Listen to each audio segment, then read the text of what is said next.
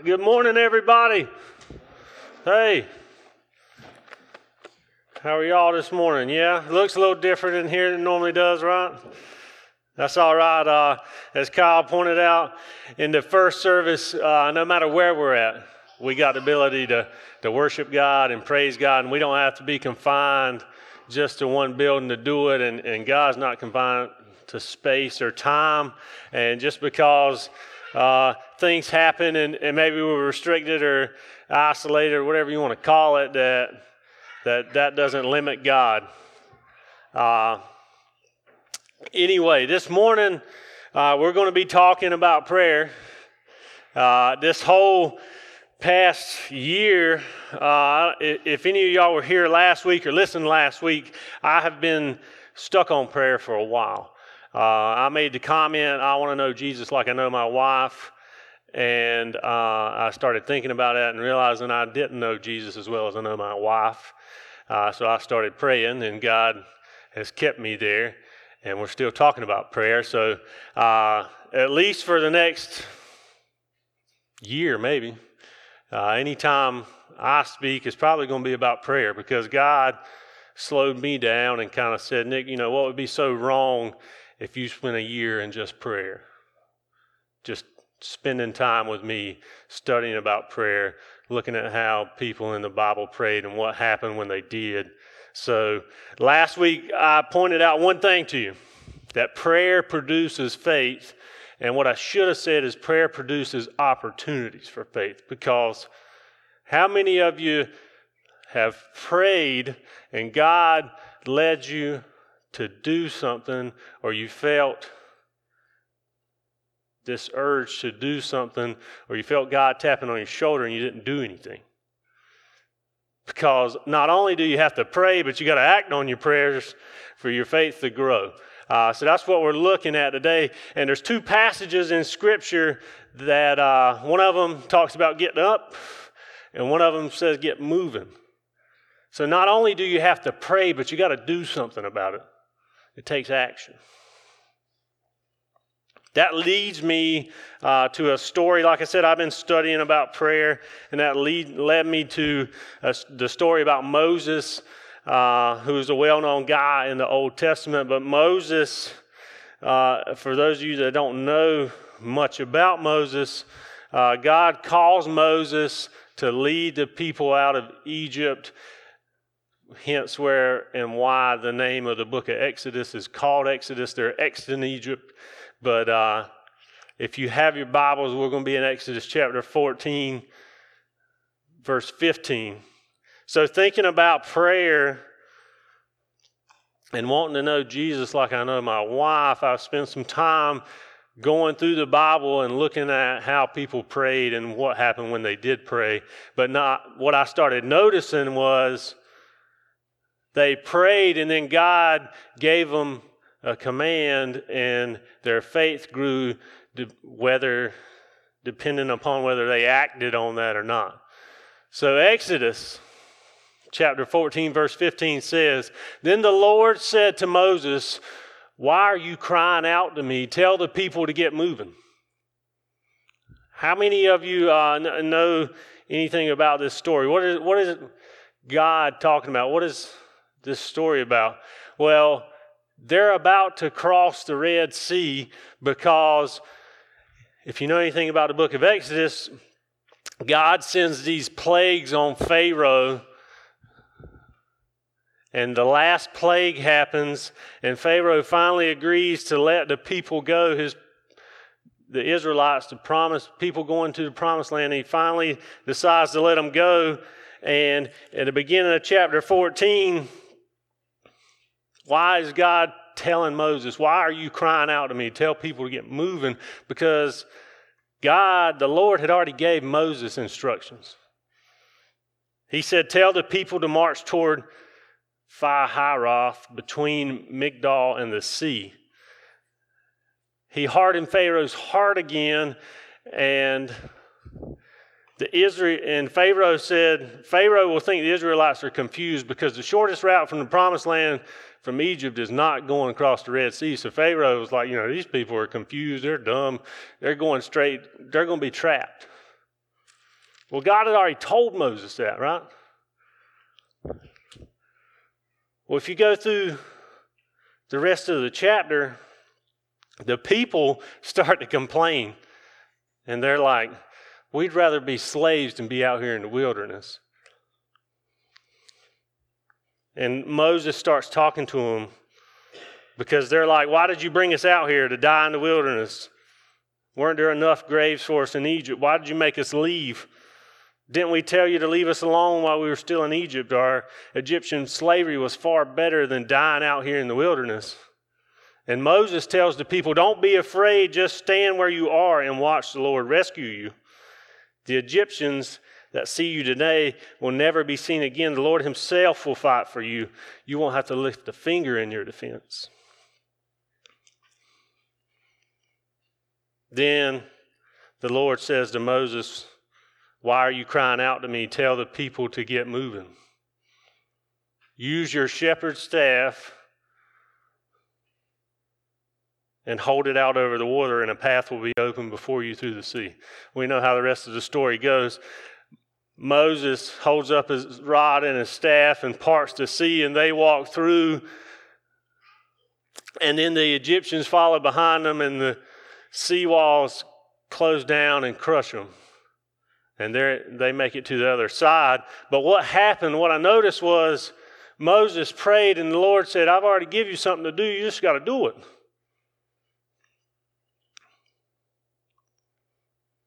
If we don't act on our prayers, how can our faith grow? I don't know what you're praying for, but if you don't do anything about it, then what good is it going to do? Yes, prayer, is vital to our lives. Your time with God, because how do you build a relationship with somebody? You spend time with them. So prayers is a way to spend time with God. But how often do you sometimes know what to do, but you pray for more guidance as an excuse or lack of faith because you don't want to move? It would be the same thing as, how many of you know who Tom Brady is? If those of you that watch football or know anything about football, or Tom Brady, I don't really necessarily like Tom Brady, but you got to give him credit for what he's accomplished, right? He's won 42 Super Bowls or something like that. I'm just kidding. He's really won 6 or 7. How many of you remember about, if he keeps playing football, his son's going to be his wide receiver. He's been playing for like 20 years. But y'all remember, about 20 years ago when he was first, and I think I saw this on TV or Facebook or something on social media where he put up a picture of him entering the draft, and everybody said, he was out of shape, didn't have any strength, didn't have any mobility, he wasn't going to be much of anything, and people call him the greatest play caller of all time. He knows how to read things and see things. But it would be like Tom Brady huddling everybody up and calling a play. Let's get everybody together. Hey, the play is X22 Razor. And we get up there to the huddle. And then you say, all right. And you walk back off the field. It's the same thing as praying and not doing anything about it. You wouldn't know, Tom Brady wouldn't be the greatest play caller of all time if he never ran to play. You got to do something. You got to put action on what you're asking God or what God is asking of you, because if you don't ever do anything, what's going to happen? Nothing. If only thing we do is huddle up on Sunday and celebrate and worship God, which is all great, how's anybody else ever going to know how great He is if we don't ever do nothing? God's telling Moses, get moving. You got to do something. You know what I've already told you to do. I'm asking you to have the faith to let me do it. Because Moses has to tell the people, don't be afraid, just stand where you are and watch the Lord rescue you.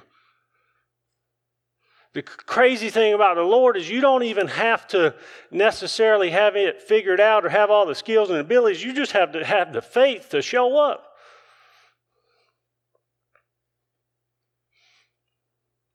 James, Jesus' half-brother, in James 2:14-17 says, "What good is it, dear brothers and sisters, if you say you have faith, but you don't show it by your actions? Can that kind of faith save anyone? Suppose you see a brother or sister who has no food or clothing, and you say, 'Goodbye and have a good day, stay warm and eat well.' But then you don't give that person any food or clothing. What good does that do?" So you see, faith by itself isn't enough unless it produces good deeds. It is dead and useless. How many times, and I'm guilty of this, and I believe this is why God convicted me to say what I said and have people hold me accountable to it. And I think, I know y'all will probably hold me accountable to it, to ask me, well, later on, do you know Jesus as good as your wife now? How often do we say, well, I'll be praying for you. Well, I'll pray about that. Well, so-and-so's died or so-and-so's sick. Well, we'll be praying for them.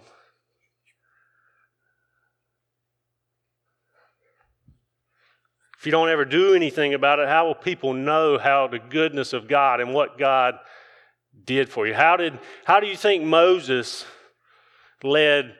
It said there was, in the beginning of Exodus, it said there was about 600,000 men that left Egypt. That ain't counting women and children. So most people estimate around 2 million people he led. That's hard to wrap your mind around.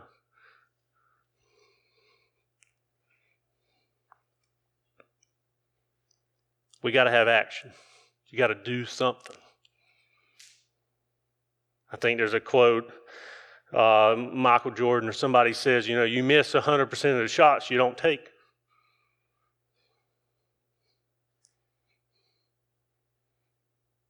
And when you do something, that's going to lead to motivation. The second thing I want to point out is action leads to motivation. It's not motivation that leads to action. How many times have you said, I need to start doing something? I need to start praying more. I need to start working out. I need to start spending more time with my kids, or I need to read more to my kids, or I need to start spending time with my wife. How many times have you said, I need to start doing something? We need to stop saying, I need to get motivated to take action, and we need to start saying, I need to take action to get motivated.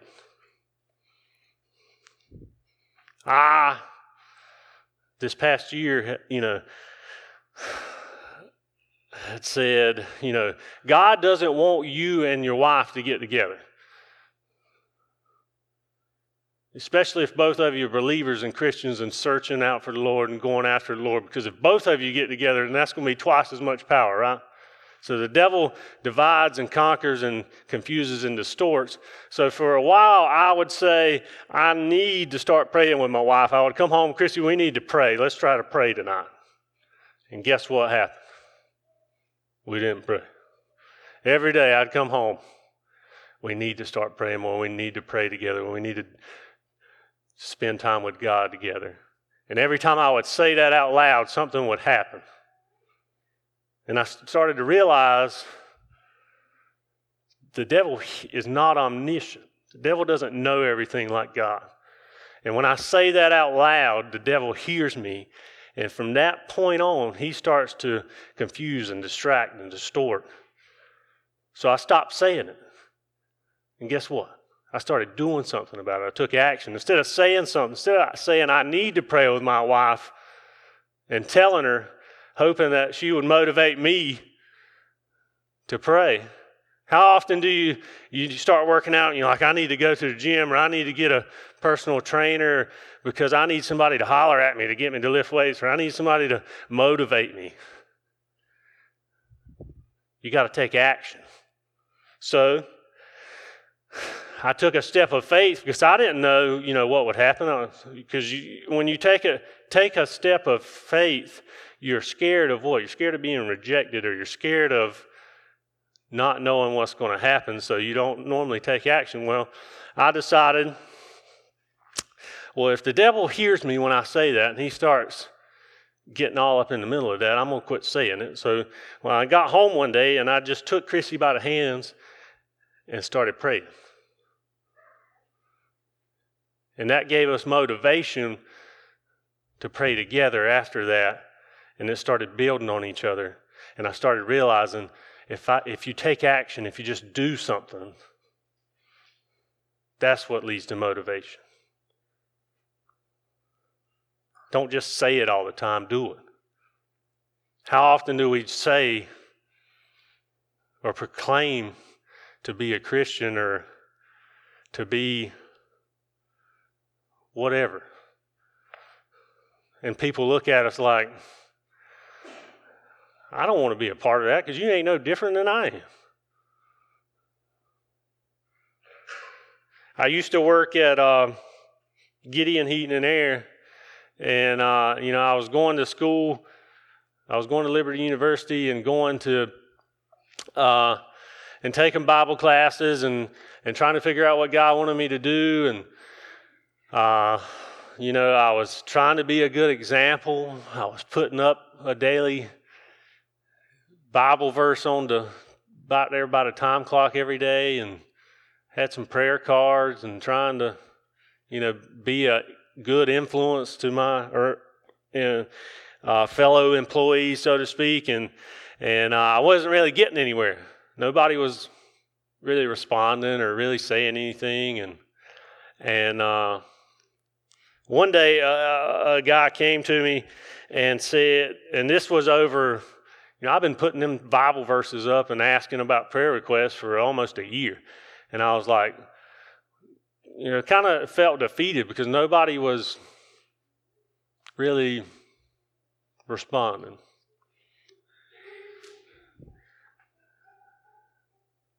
I noticed after a while, somebody came to me and he was like,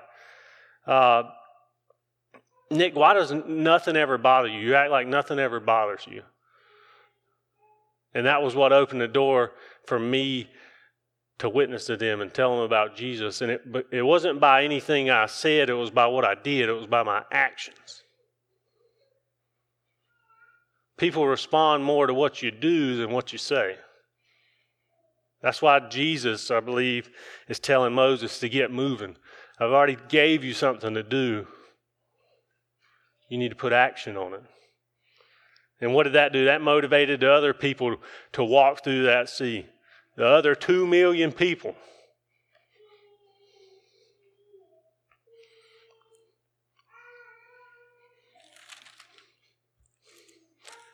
The story goes on in the Old Testament, in the book of Joshua, who was Moses' kind of predecessor.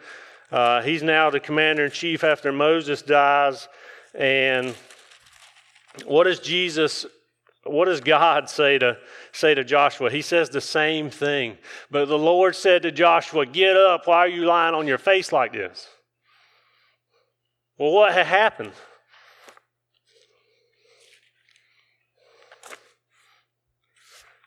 Joshua, they had just, in Joshua chapter 7, the chapter before, they had just got done marching around Jericho and the walls falling. How many of you know that story? They marched around Jericho 7 times and they blow the horns and the walls. They had just had that huge victory. And Rahab, leads the spies and hides them in her house. And they just had this huge victory. And what happens? One of the people, Achan, I'm not sure how you pronounce that. They burn everything in Jericho and it's destroyed. And Joshua makes a curse that may the Lord on anyone who tries to rebuild the city of Jericho. And but Achan steals some things, like most time when you win a battle, to the victor goes the spoils. They get to plunder the camp and take what they want. Well, Joshua had made that curse on the city that nobody ever rebuilt Jericho. And one of his people had stolen some stuff. In the very next battle, because Moses doesn't get to lead the people in the promised land, so he calls Joshua, but they have to defeat some people to get this promised land. So they're starting to have all these battles, right? Well, they have this next battle, and they get defeated because one guy didn't listen. So Joshua cries out to the Lord and says, "Sovereign Lord, why did you bring us across the Jordan River? If you're going to let the Amorites kill us, if we had only been content to stay on the other side, Lord, what am I to say now that Israel has fled from its enemies? For when the Canaanites and all the other people living in the land hear about it, they will surrender us and wipe us off the face of the earth. And then what will happen to the honor of your great name?" But the Lord said to Joshua, "Get up. Why are you lying on your face like this?" He's telling him to do something.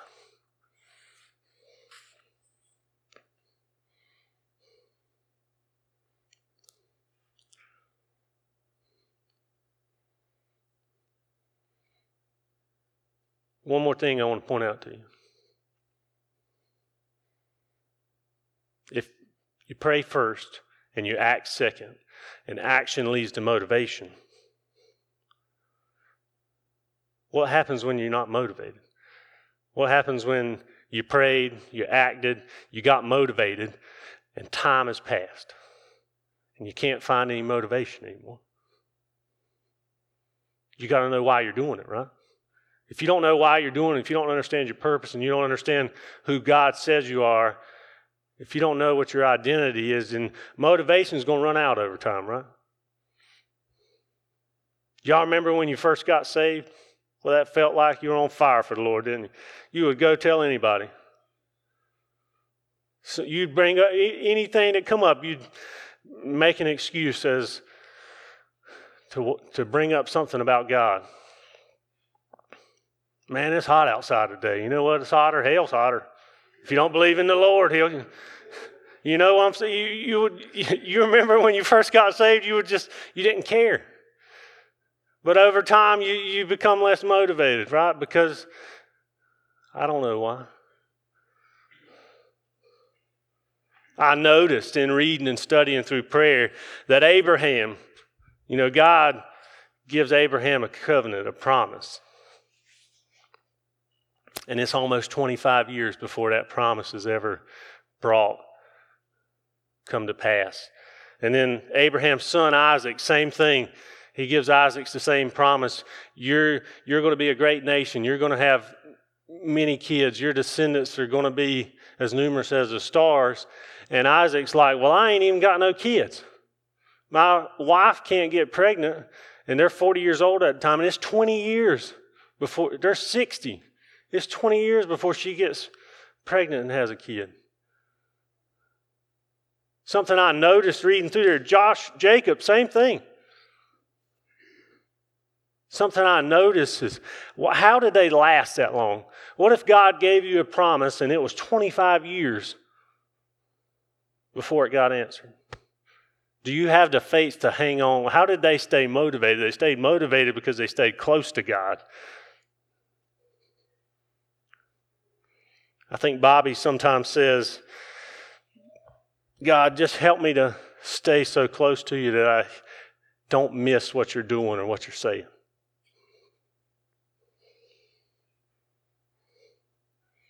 If you don't know what God's purpose is for you or why you're doing it, your motivation will run out over time. I had to ask myself that. Why am I a pastor? Why am I up here preaching? I want people to know how much God loves them because he first loved me. Because as Kyle just said earlier this morning, Jesus paid a very high price for you to be free from sin. Scott sang a song called Jailbreak. You are free indeed. And Jesus paid that price. And once I realized how much God loved me, I understood that, hey, I don't want to be the only one that knows this, that feels this, experiences this. I want to tell people. That's my why. I want people to know how much God loves them because he loved me when I didn't deserve any of it. Kelsey, I think, gave Kyle an illustration, and I'm going to steal it. Jesus gave you a free gift, right? But you think you got to earn it. It'd be the same thing as somebody saying, you need a car. And somebody comes along and says, here, you can have my car. And it's a nice car. It's the nicest car you've ever had. It's a Lamborghini or a Rolls Royce. I mean, it's the nicest car. And you don't deserve it. And you can't understand why they give it to you. And they let you drive it and say, here, it's yours. I've already paid for it and bought it. It's to be the same thing as you going back to the dealership and saying, I need to make payments on this weekly because I don't deserve this. I didn't earn it. That don't make any sense, does it? Jesus paid a high enough price for us and bought us, and his blood is paid for my sins. And the more I understand that, the more I want to tell people about it. And the more I pray and the closer I stay to God, that's why I understand why. And that's what motivates me to keep going. D.L. Moody brought up a quote, or used to say something that is a quote, and it says, the world has yet to see what God can do with a man fully surrendered to him. And I started to, I thought about that, and I was like, the world did see what a man can do when he's fully surrendered to God, because that was Jesus. And what happened? He paid the price for all our sins because he was fully surrendered.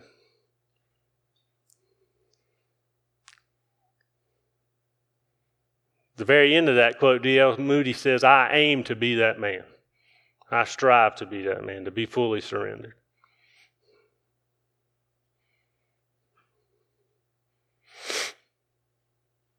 Last thing I want to say is, if you go back to Moses in the Red Sea, in one act, God saved his people and punished the Egyptians. And through this event, God has gotten the glory over Pharaoh, right? And he showed the whole world that there's no other God like Israel's God. There's no other God like my God. There's no other God like your God. The parting and closing of the Red Sea is a beautiful picture of what Jesus did on the cross for us. In Exodus 14:13 through 14, he says, don't be afraid. Just stand where you are and watch the Lord rescue you. The Lord himself will fight for you. Like God did for Israel, Jesus does it for us. We just get to look at God fighting for us and winning our salvation on the cross, just like Moses and the Israelites got to see the Red Sea parted and their enemy conquered. In one act, God saved his people and defeated sin. Why? Because he loves you. He loves you just as much as he loves Jesus. If you look at John 17:23, it says something kind of like that. He loves you just as much as Jesus, his one and only Son. And we are his children. But guess what? You got to get moving. You got to get up. You got to do something.